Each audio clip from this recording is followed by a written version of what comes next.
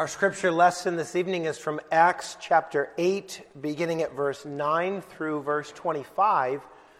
And the book of Acts here focuses in on the one aspect of the Samaritan revival, and particularly on the hypocrisy of Simon the magician. We have been hearing a lot about revival in our day lately in the news and on college campuses. And of course, we pray for revival.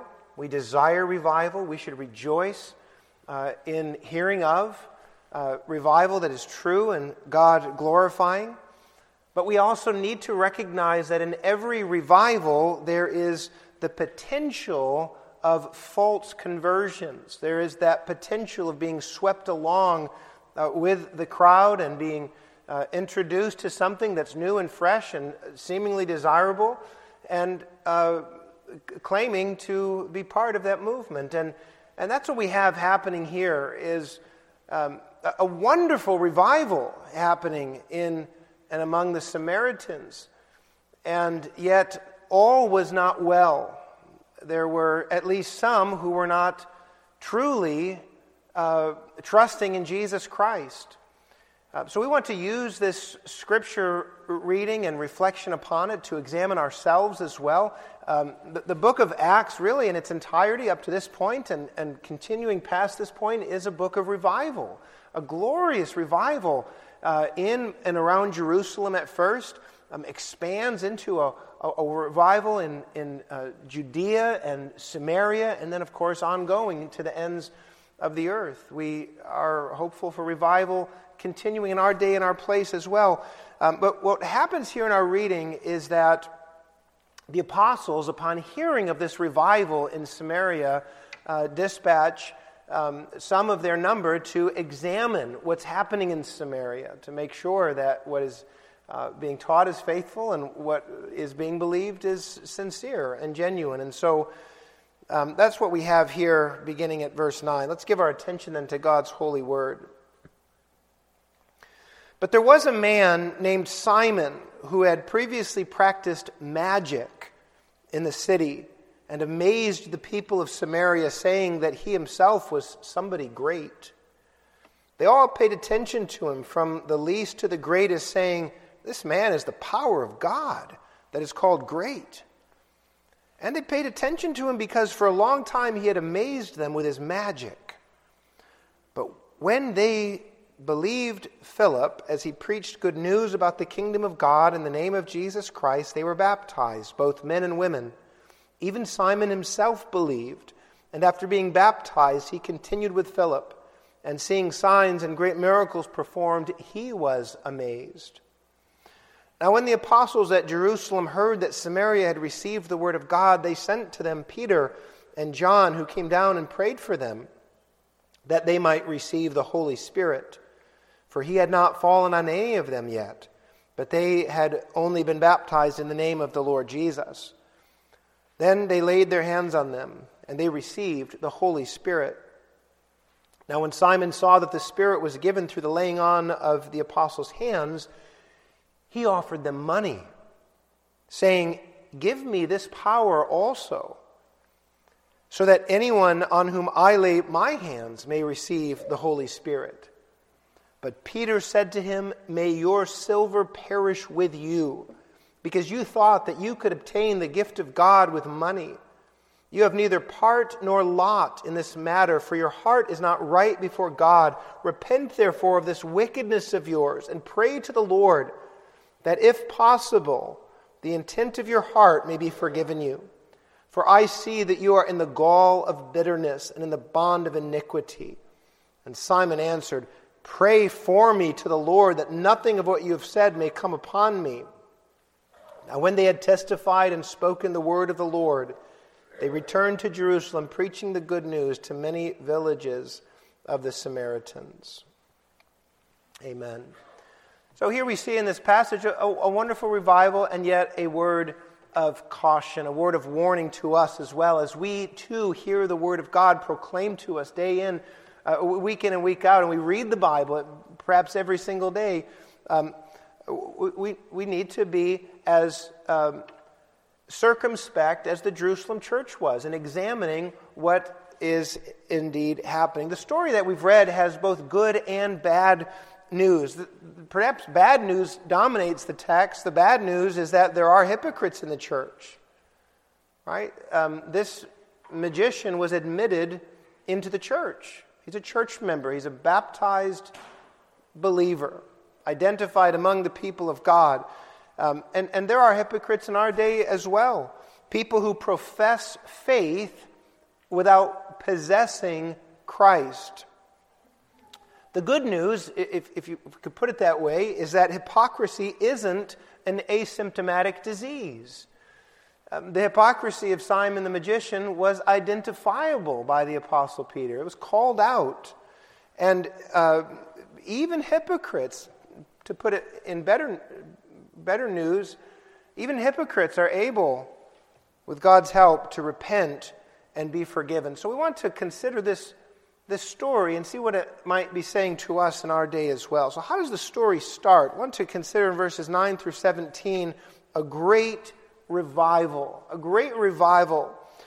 Verse 14 says, Samaria received the word of God. And that's remarkable. You might say, in one sense, that the revival in Samaria was unexpected.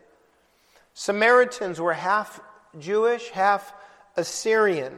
They might have been even less open to the gospel than the Jewish people were at that time. But on the other hand, you could say, well, Samaritans were outsiders. And outsiders often seem to be the first to embrace Jesus as he calls with that welcoming message to come unto him and become children of God and receive an eternal inheritance. And so, you might say, well, maybe this is unexpected, this revival in Samaria, but on the other hand, if we've been reading the book of Acts, the Samaritan revival is just what we ought to have expected.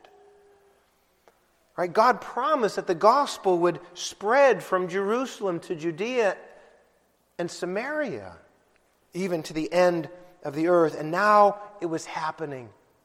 In answer to Peter and John's prayer, God also poured out his Spirit upon the Samaritans to confirm the spread of the word as a sure indicator that God was at work here, that this was a genuine revival, not just emotional fervor.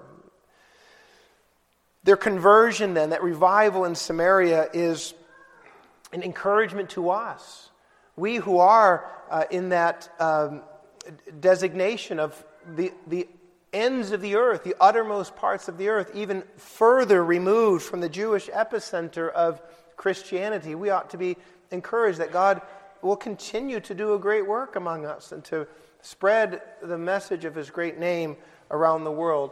But as we continue to dig into the story, we recognize that all is not well. Along with many others, we're told, Simon the magician believed and was baptized. Now, what does that mean, that Simon believed? Does it mean that he truly believed, that he was sincere in what he was professing and then later backslid? Or were Simon's beliefs phony from the start? And we may not be able to answer that question definitively, but we can say that the church was right to baptize Simon. Right? The former magician made a credible profession of faith in Christ, witnessed and received by apostles who had walked with the Lord Jesus Christ. They heard the profession of faith. They had no way, of course, of looking into the, apart from the Holy Spirit's direct communication, looking into the heart of Simon and saying, this checks out or it doesn't check out. And they received that profession of faith and baptized him.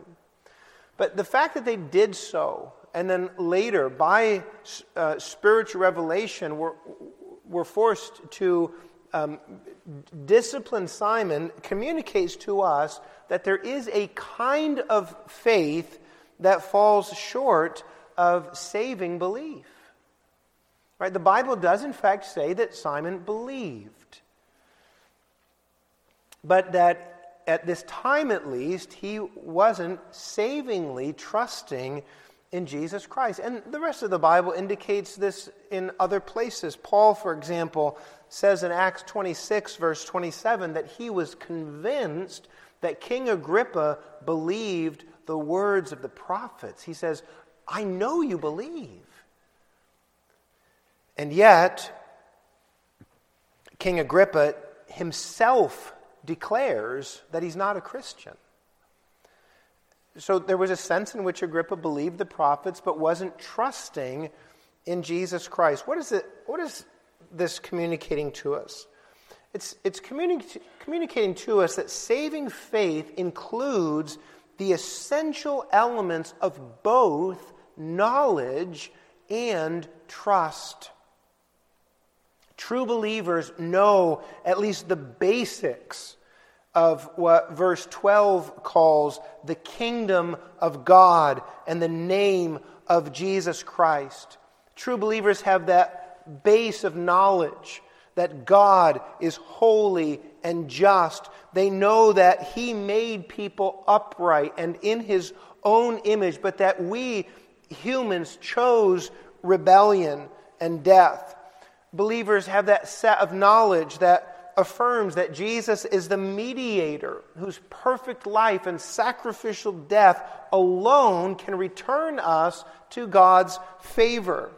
So there's this set of knowledge, but beyond that set of knowledge, for true believers, there is a radical distrust of their own selves and their own righteousness. True believers move beyond affirming actual, factual things about God and cast themselves at the mercy of Jesus Christ.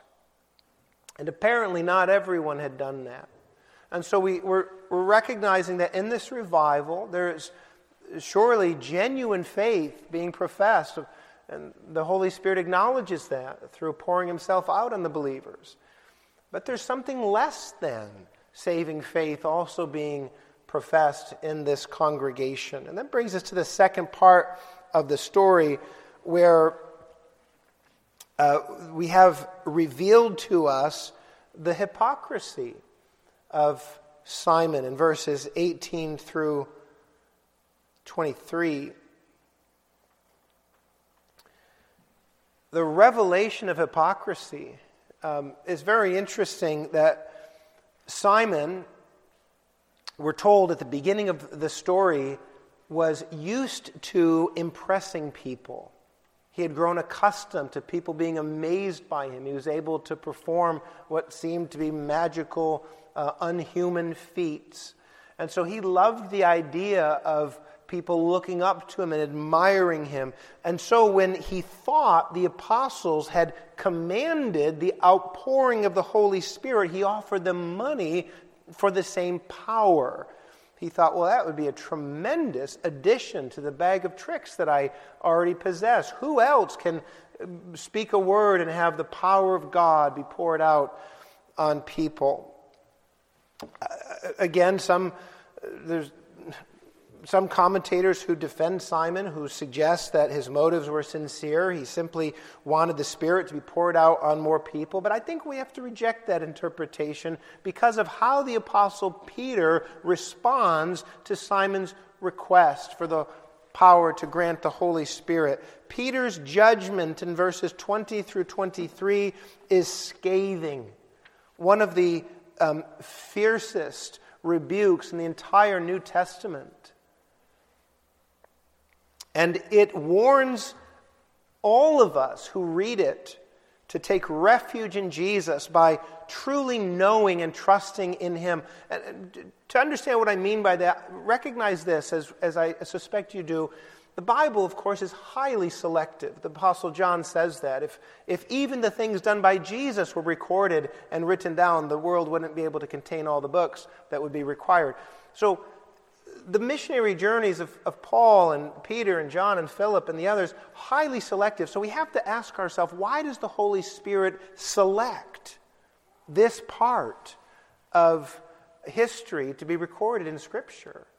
Why record the profession of faith of this hypocrite? Well, surely it's so that we, who later on read the record of this revelation, can be admonished and warned and cautioned, even as the Apostle Paul says in 1 Corinthians 10, that the things that the sins of our forefathers in the Old Testament and the punishments that fell upon them were for our admonition. And so Peter's rebuke here is not just for the sake of Simon, it's for all those who would read of this rebuke in the Word of God. Listen to what Peter says. Four things that Peter says to Simon in strong rebuke. First of all, he says to him, you are headed for judgment. You are headed for judgment. Verse 20 says, may your silver perish with you. Now we know, as Scripture teaches, that money will perish. It isn't eternal. We ought to use it for eternal purposes, but money itself will perish. And what Peter is saying here is that unless we are transformed into new creations, we will perish too.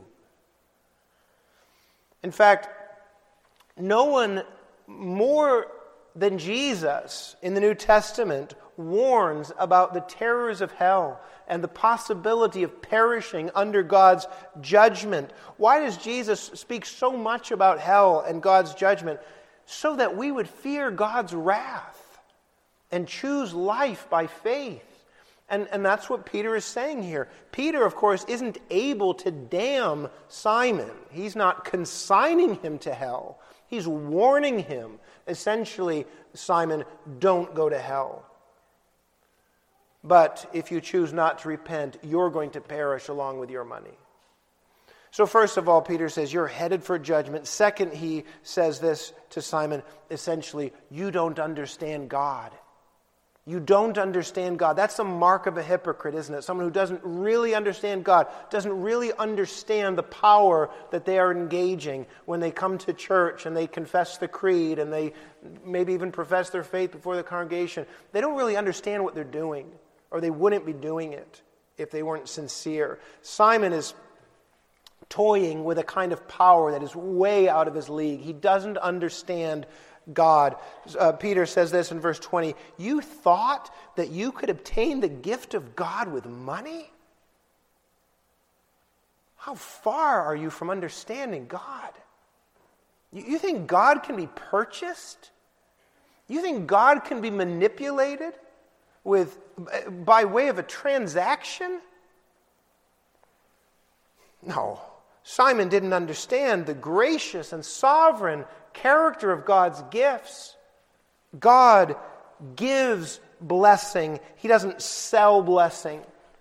To think that God can be manipulated through money or through the occasional good works or a certain appearance of piety is a sign of spiritual ignorance, surely ignorant on the part of Simon and for all hypocrites throughout the ages. In fact, the more you know God, the more you will realize that His salvation is all of grace. A true believer will never think that they can manipulate God through acts of piety or through donations or personal disciplines or whatever else similar to what Simon is intending to offer here. You don't understand God. Third, Peter says to this particular hypocrite, and Scripture says to all, your heart is not right with God, verse 21. Your heart is not right with God. In fact, what it's full of, his heart, not godliness or God's thoughts. Verse 23 says, you're full of bitterness. You're captive to sin. Your heart isn't right with God. You haven't joined the church. You haven't professed faith in Jesus Christ for the right reasons. Simon had other reasons for joining the church. It's another platform for him. It's another sphere of influence, another opportunity to mingle with people, to impress people. Remember, he lusted for admiration. Luke tells us twice in verse 10 and 11 that people paid attention to him. How intoxicating that can be for people to pay attention to us. And that he amazed people, also verses 9 and 11. What is Simon teaching us in a tragic way? That it is possible to embrace Christianity for the approval of people with little thought for God. Notice how Simon's thoughts of God are small. Hey, Peter, let me give you some money so I can also pour out the Holy Spirit of God. But his thoughts of humans are elevated. I want to impress people. I want to amaze people. And it's possible for people in our day also to join the church for the wrong reasons. This is why, of course, we all must examine ourselves, examine our hearts, as Paul admonishes in 2 Corinthians 13, to see if we're truly in the faith. Not that text is expecting a negative answer. It isn't. In context, Paul's call to self-examination is hopeful. It's expecting a positive result from that test, not a negative one. But we have to do the test. Peter was examining, you could say, Simon's heart through the help of the Holy Spirit. But he also, Simon, had to do that hard work. Your heart is not right with God. And then fourth, perhaps the hardest words, he says to Simon in verse 21, you have neither part nor lot in this matter. What is the matter of which Simon the magician has no part nor lot? Well, it's the whole thing. It's the conversion. It's the revival. It's the outpouring of the Holy Spirit. It is membership in the invisible spiritual church. You're not part of this, Simon. You're not part of this. You claim to want to be part of it, but for all of these reasons, it's evident you're not really part of it. Peter, being an apostle and having the unusual authority, it seems, to communicate excommunication, is doing just that here. He's excommunicating Simon to Satan by the keys of the kingdom given to him by Jesus Christ. Why is he doing this? Because he hates Simon? Because he has some personal vendetta against Simon, or he is in a power struggle? He doesn't want another powerful man in the church? No, of course not. He's excommunicating Simon because he loves Simon's soul. And he himself is loyal to King Jesus. Church discipline in our day too is a painful remedy meant to shock sinners into recognizing the gravity of their sin. That's why Paul uses that extreme phrase to turn one over to Satan. Right? What Peter is saying is, Simon, you have no part in this matter. From all that we know, you're not a child of God. You're a child of the devil. To gain a place in God's kingdom would come only through a new start for Simon. So there's this revelation of hypocrisy. And then third, finally, we want to consider this evening the remedy for hypocrisy. Peter doesn't just leave Simon in this position of condemnation. He's not left hopeless. Peter has truly used the law to break his spirit. Simon ought to be not confident of his standing with God at this moment. He's truly broken. He's ought to be at least recognizing that he is in need of a Savior. But Peter also offers the cure of the gospel. Repent and be saved. He's setting before him salvation. You too, Simon, a hypocrite as you are, with as rotten a heart as you have, you too can be saved. Repent, therefore, he says in verse 22, of this wickedness of yours, and pray to the Lord that, if possible, the intent of your heart may be forgiven you. You've sinned greatly. You're intent to purchase the Holy Spirit of God is a terrible sin. It's still known as the sin of simony in theological lingo today. To have a sin named after you in the Church of Jesus Christ is a big problem. He's a big sinner, terrible sinner. Apparently, to this point, Simon had never been transformed by the gospel. He believed, it seems, that Christianity could improve his life and enhance his reputation. He wanted some of what God had to offer, but apparently he had not yet needed God.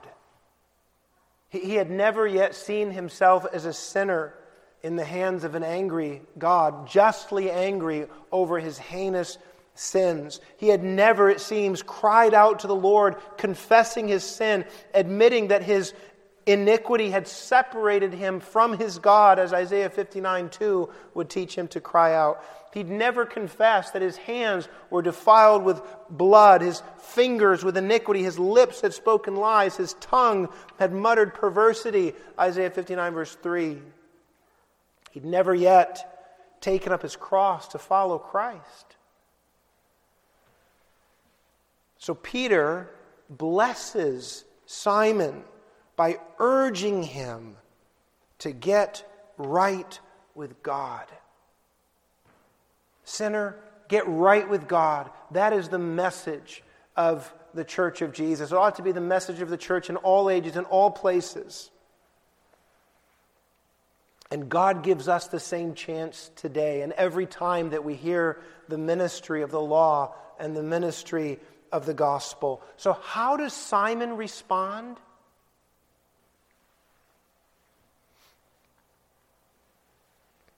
Remember, Peter told Simon, repent and pray.